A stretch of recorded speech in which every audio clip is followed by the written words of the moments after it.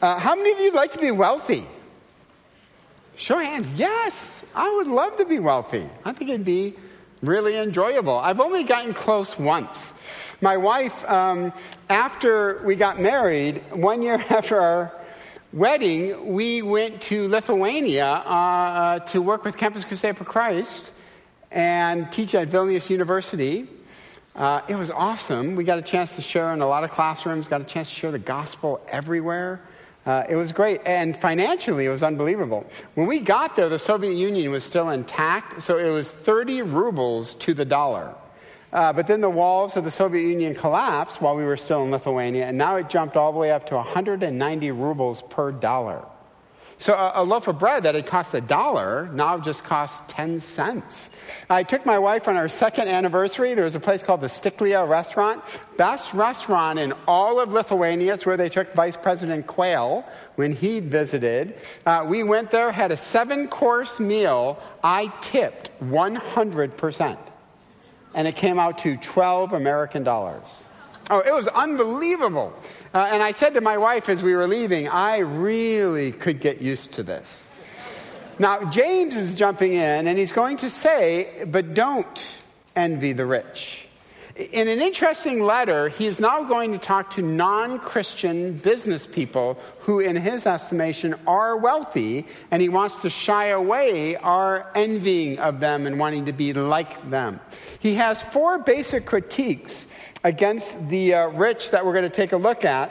But first, grab your Bibles, stand with me, and let's take a look at the Word of God that was written to the 12 dispersed tribes, but via the Holy Spirit, he had you in mind. So when James wrote this, he was thinking of modern Christians as well, and nothing could be more applicable to what James writes. So in chapter 5, verse 1, he says this, "Come now, you rich, weep and howl for your miseries which are coming upon you. Your riches have rotted, and your garments have become moth-eaten. Your gold and your silver have rusted, and the rust will be a witness against you, and will consume your flesh like fire. It is in the last days that you have stored up your treasure. Behold, the pay of the laborers who mowed your fields, and which has been withheld by you, cries out against you, and the outcry of those who did the harvesting has reached the ears of the Lord. You have lived luxuriously on the earth and led a life of wanton pleasure. You have fattened your hearts in the day of slaughter. You have condemned and put to death the righteous man. He does not resist you. Be patient, therefore, brethren, until the coming of the Lord." You may be seated. James has 4 critiques against the wealthy. First, they have hoarded their wealth. Second, their unpaid wages. They said they would pay people who worked for them, and they have skimped them. They haven't paid what they said. Luxury and self-indulgence and murder of innocents. That's code for murder of Christians. Now, we're only going to take a look at 2 of these. We're going to take a look at hoarding of wealth and luxury and self-indulgence. Again, these are non-Christian business people. The reason we suspect that is so is he never refers to them as brethren, and he never calls on them to repent, which is interesting. Earlier, when he talked about Christians in the churches that were business people, he did call them to repent and called them brethren. So why talk about non-Christian business people in a letter that is meant to go to the 12 dispersed tribes? John Calvin commented that he doesn't want us to fall in love with wealth. He doesn't want us to fall in love with the wealthy. So let's take a look at the hoarding of wealth. But first, let me say this. Some of you might be thinking, well, this is awesome. Go after the rich. Put the rich in place. Good. About time somebody did that. But I'm going to make the argument that based on global economics, we are the wealthy. So there's a horrible website that I share with all my students called globalrichlist.com. And what it does is you punch in your income and it compares you globally. So if we take the average median household income in Orange County, which is $75,998, and you were to punch it into Global Rich List, this is what they would come up with. You are in the top 0.11% richest people in the world by income. In 1 hour, you make $39.58. Meanwhile, the average wage earner in Zimbabwe makes 53 cents in the same time. Now, the college students are saying, well, that's great. It's good that you talk about the adult rich, because they need to get their act together. Well, if you punch in what an average college student makes in a year, including the summer job, you'd get roughly $4,000. Punch that in, and a college student is in the top 26.72% richest people in the world. In an hour, you make roughly $2.08 compared to what a Zimbabwe farmer would make. So we're all in the same boat. We are the wealthy of the world. Now, let me just say this. Some of you are here and you literally are going paycheck to paycheck. James is not talking to you. Some of you are deeply struggling financially and it looks like you're going under. Right now, you cannot pay your bills. James is not talking to you.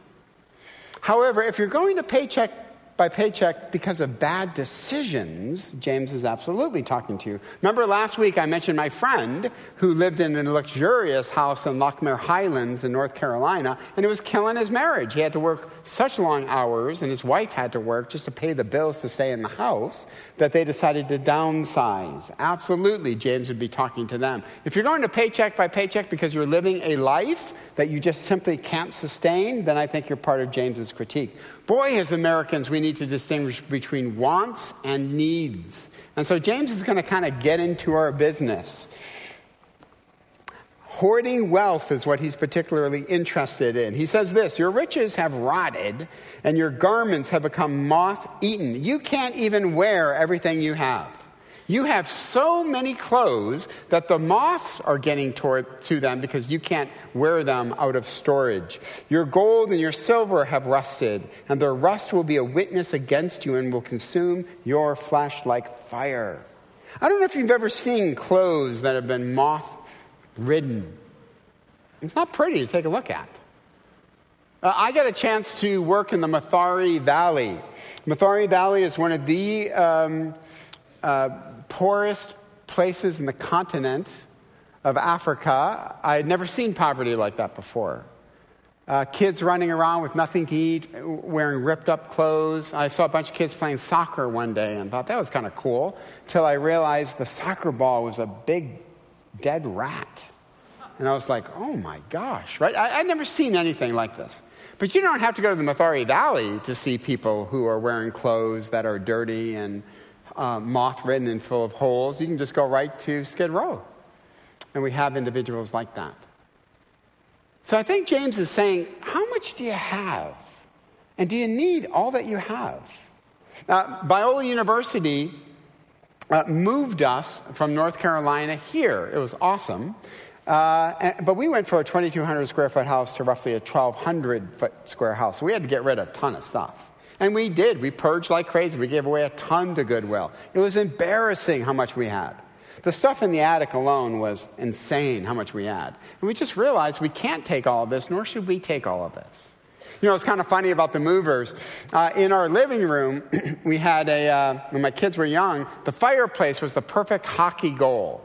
So we played Nerf hockey in that room all the time. My wife would always say, honey, don't play there. I got all these picture frames and whatever. And every once in a while, we'd hit a picture frame, absolutely shatter the glass, and kind of just put it away and hope mom didn't find it, you know. And she knew about it. So when we were finally getting moved, the mover said to Noreen, hey, I just noticed, is this like a family fun thing that you don't put any glass in the frames? And Noreen just gave me one of these spousal looks. I said to the worker, yeah, it's a family tradition. Our love of the family, we don't want to be behind anything, glass or frame. But man, we got rid of a lot of stuff. Men and women, we are so wealthy in this country that we have fashionized poverty. We are so wealthy in this country that Kanye West produces a t-shirt with a rip in it and charges $1,000. We are so wealthy that we fashionize what is true of other people's existence. Holes in jeans, we fashionize it. And I just wonder what the poor in Orange County think when they see us wearing what they have to wear as a fashion statement. Now, one could say, well, what's my concern, what the poor think? And James would come back very quickly and say, true religion in the sight of God is caring for orphans and widows in distress. It's caring for those who have no advocate, who have no resources. So I wonder if we shouldn't make a statement as a body of believers to say, we care about the poor. We do not fashionize the plight of the poor. Now, just please know, I did this for my students at Biola University, and they were like, Dr. Muehlhoff, you have lost your mind. Okay, so just know you're not alone if you're sitting there going, what? But I think we need to think about that. I think it'd be good for us to think about that. Then he goes on to money. The rust will be a witness against you, and it will consume your flesh like fire. Money has this crazy way of dominating everything that we think about. I love what the Message says. Your money is corrupt, and your fine clothes literally stink because they've been in storage.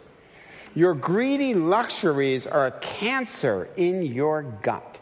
It will consume you, chasing the American dream. Remember, we critiqued that last year. So when it comes to wealth, are even the wealthy content with wealth? Remember that study I mentioned last week, Keeping Up with the Joneses, about neighbors trying to keep up with the people who had won the lottery? We know from research that lottery winners are traditionally would rate themselves, my life is less happy, I'm less content than I was before I actually won the lottery. By the way, wouldn't you love to be part of that study and just say, hey, I'll give it a try. I would love to give me millions of dollars, and I just would love to see if it's going to make me miserable.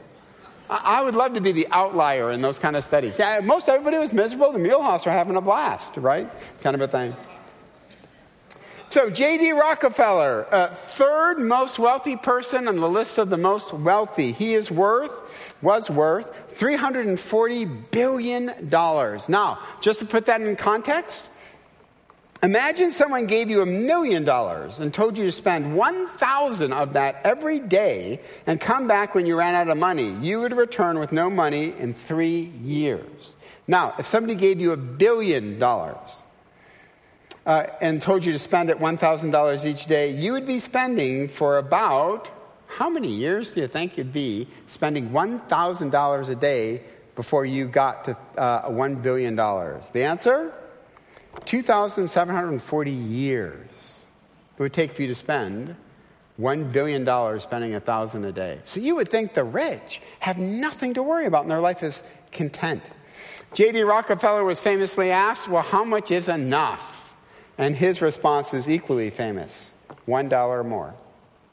We can become consumed by money. That's why Corrie ten Boom says, money belongs in your wallet, not in your heart. Do not let this money consume you. Remember, I already said last week, money can be of great service to God's kingdom.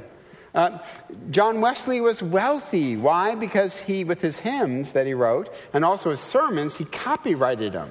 So anytime he used it, he got a royalty, and he was incredibly wealthy and used it for great good for the kingdom. He says this, you have lived luxuriously on the earth and led a life of wanton pleasure. You have fattened your hearts in a day of slaughter. Now, much disagreement on what James has meant by a day of slaughter. Some argue, remember I already said one of the critiques was the killing of innocents, that he was the wealthy were killing Christians or even killing poor individuals. So for certainly, James could be saying the day of slaughter, you've grown luxurious as other people literally are dying because of your neglect. Or it means eschatologically at the great day of slaughter, at the great judgment where God's going to judge all of humankind. I tend to lend it to James is saying the day of slaughter is things are happening and you have grown fat and you're not even aware of your surroundings of what's happening. Let me show you a book that absolutely haunts me. It's called Righteous Gentiles of the Holocaust by David Gushee. David Gushee is a Christian ethicist. He came to Biola University, spoke to our faculty. He came and he taught a class years ago. I took that class from him. And his project was during World War II, when it became slightly obvious that the death camps were in process, that Hitler was getting rid of Jews, gypsies, and homosexuals. Hitler also wanted to root out anybody that would help Jews. So imagine your family, there's a knock on the door one day. You open the door and there's a Jewish woman holding a baby asking for sanctuary, asking for you to help her escape. Now understand that in many cases that Jewish woman was being forced to help the Nazis or she would die and her baby, and it was a sting operation. The Gestapos were sending that woman to your house. You knock and you say, hey, yes, we'll help you. Well, guess what? You got turned in and your whole family was sent off to a death camp. So Gushee wanted to know who did help during the Holocaust. You know what his number one answer was? It was not the religious. The religious clocked in roughly at 30%. Do you know who were the people that helped the most? It was people who grew up in what he called moral homes. It's where the parents, not Christians, not religious, they simply said, listen, good people help neighbors, period. You just got to help the people around you. And those were the people who stepped up and helped Jews and lost their lives in many situations. But the cool thing about the book is Gushee describes what he means by a bystander. Now, this is where it gets really convicting. Gushee says there are 4 characteristics of a bystander. Number 1, you are not aware of the issue. You honestly don't know what's going on. I didn't know that the death camps were happening. I didn't know about the Syrian refugee crisis. I honestly didn't know. Second, you are aware of it, but it doesn't concern you. Hey, I'm not Jewish. Why should I help Jewish people? I'm not going to help Syrians. It's just not part of my compassion quotient. Number 3, you are aware and concerned, but you feel like you can't make a difference. I mean, what resources do I have to help the Syrian refugee crisis? The last one, you are aware, you are concerned, you do have resources, and you act. Now we need to ask the question as Christians, what kind of bystander are we when we take a look at the plight of not only Orange County, but of the entire world? Now, we've heard about the Syrian refugee crisis. It's been like elevator music in the background. It's even become politicized. One of the candidates has wanted to close the borders and not let Syrians in for legitimate fear of letting in terrorist sleeper cells, right? But so the Syrians are in desperate situation. It is the largest humanitarian crisis the UNICEF has ever identified. There are 11 million, half of the Syrian population are displaced. 250 Syrians have been murdered, and 50% of the remaining Syrians are children. So the question becomes, what do you do? A lot of countries have reacted by saying, we cannot let you in, 1, because of terrorist threat, but 2, you will destroy our economy. And so now many places are simply saying to these refugees, go away, we do not want you. So with the refugee crisis, what do you do? Well, number 1, are you aware of it? Well, bummer, tag, you're it. You are now aware of it, sorry. Should have been a warning before you came in. Number 2, now, if we're honest, number 2 is convicting. If we're honest, we might sit here and say, well, I don't care about Syrian, I don't know any. I don't necessarily care. That's where James would step up. And James would say, I'm sorry, did you not read the first part of my letter? Did you not read when I said true religion in the sight of God was caring for orphans and widows in distress? Now, by the way, he's not limiting it to orphans and widows literally. Everybody agrees he's using it as a type that we are to look out for the disadvantaged. We're to look out for those that are poor. We are to look out for people who have no advocates whatsoever. So what do? You say, okay, all right, I'm aware of it. Now I'm getting burdened. Thank you. But what can I do? I have no resources. How can I help? Well, there are so many websites that would make you laugh. If you just punched into your Google search, Syrian refugee crisis, what can I do? You'll get hit with 50 million websites. Now, of course, you'd have to vet those websites to see if they're up to speed. But there's many places that we can help. And again, somebody came up to me in between services and said, man, I'm just fatigued already. And media scholars have come up with a term called compassion fatigue. I mean, Haiti is still in bad shape. There's sex trafficking that's happening. There are more slaves today than at any point in human history. And so you get hit with so many issues, you can just shut down and say, I just don't know what to do. We'll talk about that in a second. But first, let's take time to reflect. What is it that you're aware of that you have not acted on yet? What need are you aware of that you just haven't responded? And to ask the Holy Spirit, why haven't I responded? Take a second and reflect on that.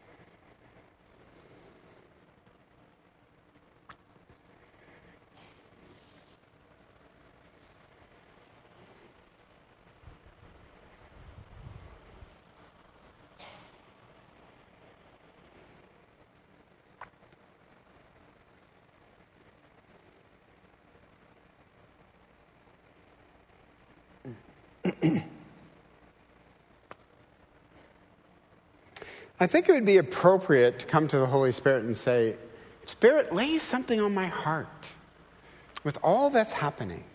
And again, we can talk about evangelism, the fulfilling of the Great Commission, poverty, sex trafficking. What do you want me to do?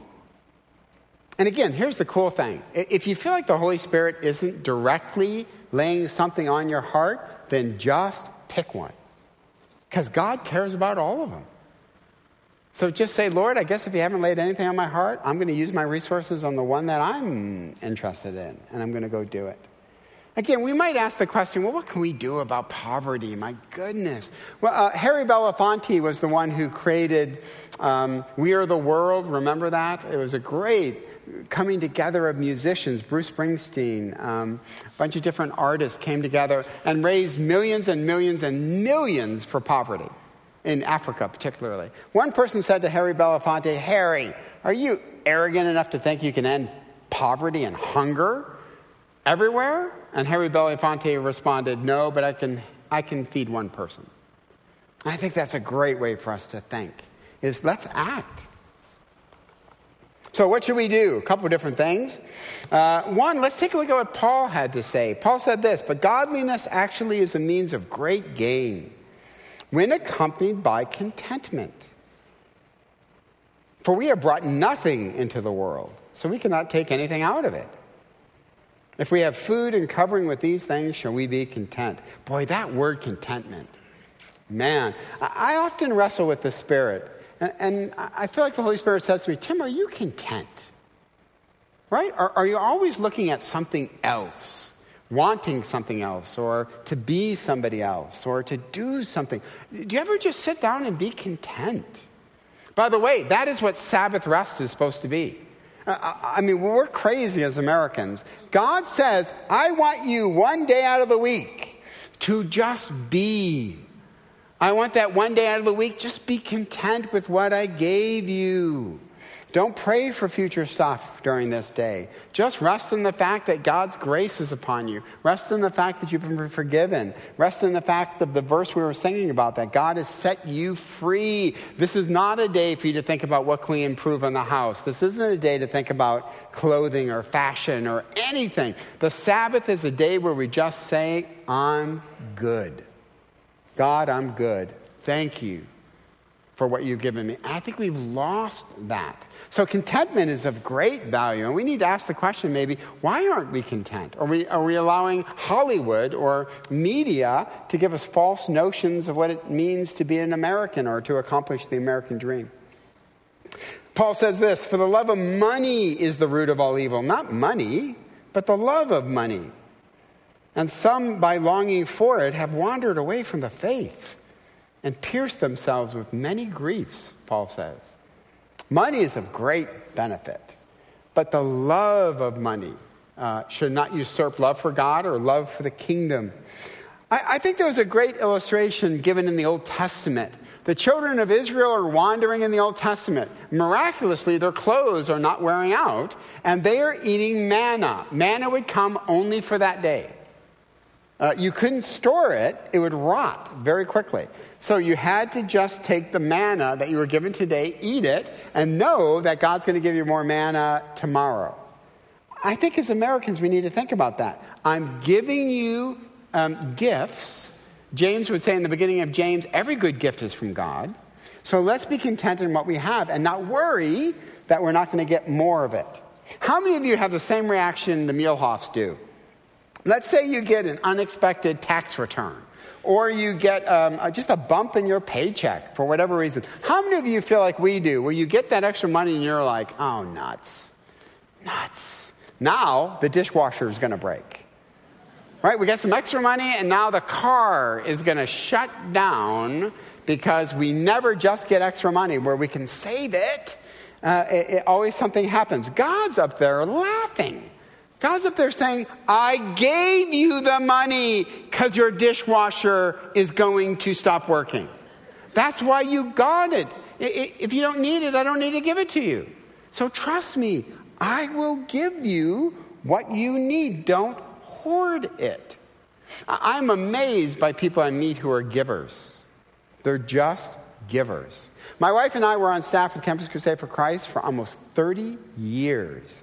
30 years we raised our support. We met with couples, we met with churches, and I was blown away by the generosity of people. Two stories. I walk into one house as we're driving up. Somebody just gave us the name, the address. As we're walking up, it is in a poor section of North Carolina. And as we're coming up, I say to my wife, we're not asking this couple for money. We'll just ask them to be on our prayer team because this house is in shambles. We walk in, we sit down, they give us a very modest dinner. Seriously, we're dressed so much better than they are. And then finally, this one man says to me, well, we understand that there's things that you need to be missionaries. I said, yes, we need people on our prayer letter list. Would you just pray for us? He goes, yes, we will. And he has teeth as bad as you could imagine. Yes, but we also understand, don't you need, money? And I'm like, well, no. I mean, we're doing well. Things are well. Well, we've prayed about it, and we would like to come on board for X amount of dollars. And I'm like, guys, seriously, you do not need to do that. And I've heard, aren't you going to Lithuania? Yep. Well, we heard it's really cold. Don't you need clothes? Yeah, we're going to buy clothes. Yeah, we had a whole shopping list. Oh, wait. He goes, gets his winter coat, and says, take my coat. His name was Willie. I said, Willie, I cannot take your coat. Willie, I'm going to buy a winter coat. I promise I'm going to buy one. Tim, take my winter coat. I was like, oh. And Willie said, Tim, don't deny me this blessing. I was like, Willie, I'm going to take your coat. Met with another woman. She's on Social Security. Sat down with her again. We don't know these people ahead of time. We're just giving contact names. That's it. So I sit down again. I say to Noreen, honey, we're not asking for money. Noreen goes, honey, you do understand. Eventually, we need to ask for money, okay? You do understand. Yes, but not this one. And she's like, no, got it. We're not asking for money. So we just sit down. Wonderful elderly lady on Social Security. Awesome. She goes, well, you guys need money, don't you? I said, no, we need people on our prayer list is what we need. She goes, nope, I know you need money, and I'm going to tithe my Social Security check. Guys, it was so humbling. Givers give.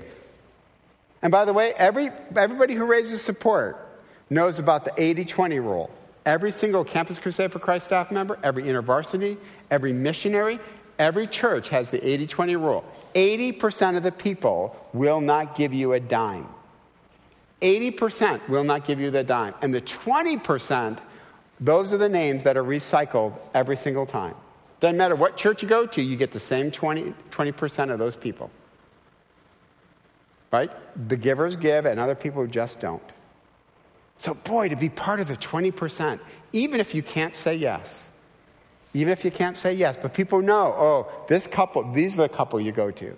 They're the givers. Now again, if you're living paycheck to paycheck and you're just thinking, man, I'd love to be a giver, that's okay. James is not talking about you. He's talking about us who have surplus and what to do with our surplus. Don't hoard manna, is what James is saying. God will give you more of it. And then he says this. I think this is so wise to say. Do not complain, brethren, against one another, so that you yourselves may not be judged. That word complain in the Greek, I won't butcher how to say it. It means an inner groan rather than an outward complaint. This is really interesting nuance of a Greek word. So I don't doubt after a sermon like this, we're all going to judge each other. Right? We're going to walk out in that parking lot and somebody's going to get in a car. And you're going to be like, are you kidding me? He's like in a Z whatever. Right? And you're going to want to think in your heart, Syrian refugee crisis. As you drink your macchiato coffee that you had to work out financing to get, right? So James is saying, no, this is between you and the Lord. This is between you and the Lord. So the classic question, whenever I preach on this, is, can a Christian own a Lexus? Number one question I get. Not to pick on Lexuses, okay? This is the number one question I get. Here is my answer. I don't know. So, no. Here's my answer. Dr. Bill Bright is the one who started Campus Crusade for Christ. I have such great admiration for him. He was a very successful chocolate developer. That's how he got his money to start Campus Crusade for Christ. He was once asked this question, and this was Dr. Bright's response. I think it was wise. He said, yes, for some people, they should own a Lexus. There are certain pockets of culture that you have to have certain credibility to speak into that pocket of society. So I think in certain areas, you got to have a Lexus. And you got to have a certain kind of suit. And maybe it's good to belong to the country club. Because your business will not work unless those things are intact. And how will you influence people for Christ within those upper echelons if you don't have the credibility to gain access? But notice what Dr. Bill Bright did. He said it isn't about the Lexus. It's about how you're going to use it for the kingdom. Right? So I'm not opposed to a person having a vacation home. So long as our thought would be, hey, this is great to enjoy in our family. We have such rich times here. But man, it's like empty so often throughout the entire year. Hey, let's take our vacation home and open it up to the church. And to say, are there any missionaries who would just love to come and spend 10 days, 2 weeks at this vacation home, our gift to them? So you see what I mean? I think it's God saying, seek first the kingdom. I'm not opposed to wealth. I'm not opposed to money. Just don't love it. Don't make it an idol. And are you always ready to use your resources for my kingdom? I think that's what James is getting at. And don't hoard this stuff. Not that we shouldn't have financial planning and retirement, but use it. Abraham Lincoln once said of General Grant, who wasn't the best military general. But here's what Lincoln once said of Grant. He said, hey, listen, he's a general who fights. Lincoln was so tired of these generals who had a great army and never used the army, would never engage with the South. And he said about Grant, I love him because he gets in there and he fights. I think God would say to many of us, I love you because you're not afraid to use your wealth. And so what practical application can we take from this? I love OC United. OC United did not pay me to say this. totally took Jay by surprise when I called him and said, hey, I'm making you a big point of my sermon. I have a book coming out with Rick Langer, a good friend of mine, called Winsome Persuasion, Christian Influence in a Post-Christian World. It'll be out in the fall, and in it we talk about strategies just like OC United. Men and women, culture is rapidly moving away from Christian values, and there are a lot of people who don't want to work with us. The more conservative we are via EV Free Fullerton, there's a lot of groups who want nothing to do with us, yet we still want to reach them with the gospel. A group like OC United, who's made up of us, has a wonderful way of reaching out to people with none of the baggage of being an evangelical church. So they can go out and help the poor and even partner with other groups to help the poor and then share the gospel with those other groups as they form these kind of partnerships. I think OC United is the future of what all churches need to be thinking about, is having a nonprofit extension of the church, because the church is going to become marginalized and people are going to be very angry at us as we hold to social issues. So let's have a branch that's us. OC United, to me, was one of the best forward-thinking decisions this church has made in a long time. So get involved with OC United to help those who have nothing. They deal with the poor. They deal with foster care kids. Domestic violence issues is a great way. And one quick thing that you can do that the Muehlhoff family is going to do is Thanksgiving is a wonderful time. But for a lot of families, it's not a wonderful time. It's a haunting reminder that they don't have anything here in Orange County. So if you walk right out there to my right, you're going to see this Thanksgiving sign. You can, for roughly $39, put together a Thanksgiving meal for a couple that just simply can't afford any of that. What a great tradition that would be for us to start it. For the Muehlhoffs, we love to help a couple, help a family, and then we go and watch the Detroit Lions lose. I mean, that's just what we do on Thanksgiving Day. So go check out OC United. They're all outside right now. Here's what James concludes with. Be patient. Brothers and sisters, the Lord is coming. Stand firm. Some of us, it's scary to think, well, I do like having a big nest egg. I do like having surplus. It makes me feel better. And I think James is saying, listen, remember I said your life's a vapor? Well, guess what? You might not even get the whole vapor. That Jesus is coming back. And I think for us, to hear that Jesus is coming back just doesn't work for us. Why? Because James said this roughly, 2,000 years ago?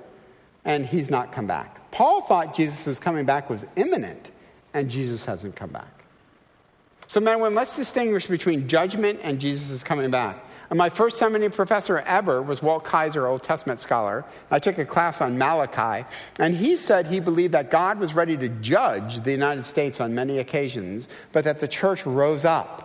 In the 1960s, during the sexual revolution, that's when the student volunteer movement started, groups like Crusade and InterVarsity Navigators, and he thinks it stayed God's judgment on us. Now, we know we can hasten the second coming of Christ by preaching the gospel everywhere. And by the way, via technology, that's becoming more and more possible to hit places that we couldn't get to before. So men and women don't have this hoarder's mentality.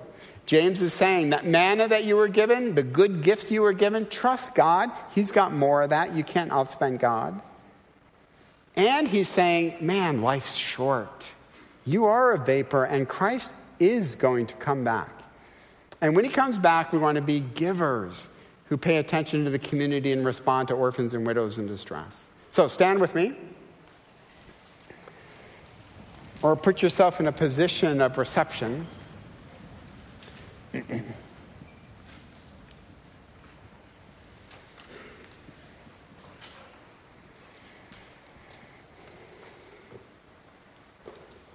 Let's pray this. Let's do an assignment for the week.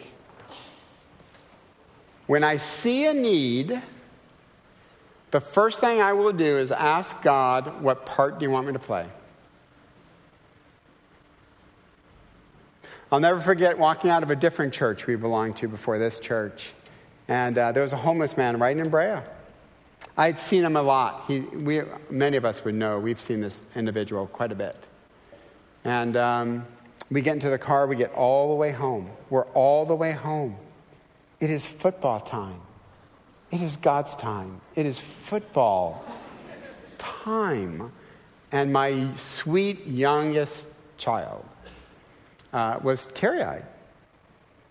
I said, hey, what's going on? He said, man, Dad, we should have helped him. We should have helped that guy. I was like, who? Oh, Dad, there's this homeless guy right in Brea. I was like, oh, okay. He goes, well, let's go find him. I'm like, okay, let's go do it. Let's go do it. So we drove all around, and sure enough, there he was. And we walked up to him, me and my son, and I said, hey, and I gave my son some money. I said, hey, my son would like to meet you. And so my son shook his hand and said, hey, God wants us to give you this money. And the homeless man just said, oh, okay. I said, hey, can I pray for you? And I prayed for him. Right? What does Jesus say? Hey, be like a child in my kingdom. Be like a child. Have a child's attitude. We can do something about the homeless. Not in the world, but we can do something about the homeless in Orange County. Having enough faith just to believe that God is serious when he says, care for people, act, do it now. I was really convicted that day. So let's be like that. When we see a need, it doesn't necessarily mean we got to jump in and do it. But our first gut level reaction ought to be, God, I just saw this need. I do think I have resources. Do you want me to act? And if the question is even marginal, act. Right? Let me pray for us. Father, we are thankful that we belong to one of the wealthiest countries in the world. A country of great freedom. Father, I pray for people in this congregation who wish they could be generous, but financially they just simply can't. I pray that you would give them peace, to remove them of any false guilt. Father, that you would move us in this congregation to reach out to these individuals. Father, thank you for OC United. Thank you for what they stand for. Thank you for this desire to give people Thanksgiving dinners, and pray that we could respond and provide people with food and a spiritual witness. Lord, thank you. Let us be good stewards of the manna you have given us. We pray in your Son's name. Amen.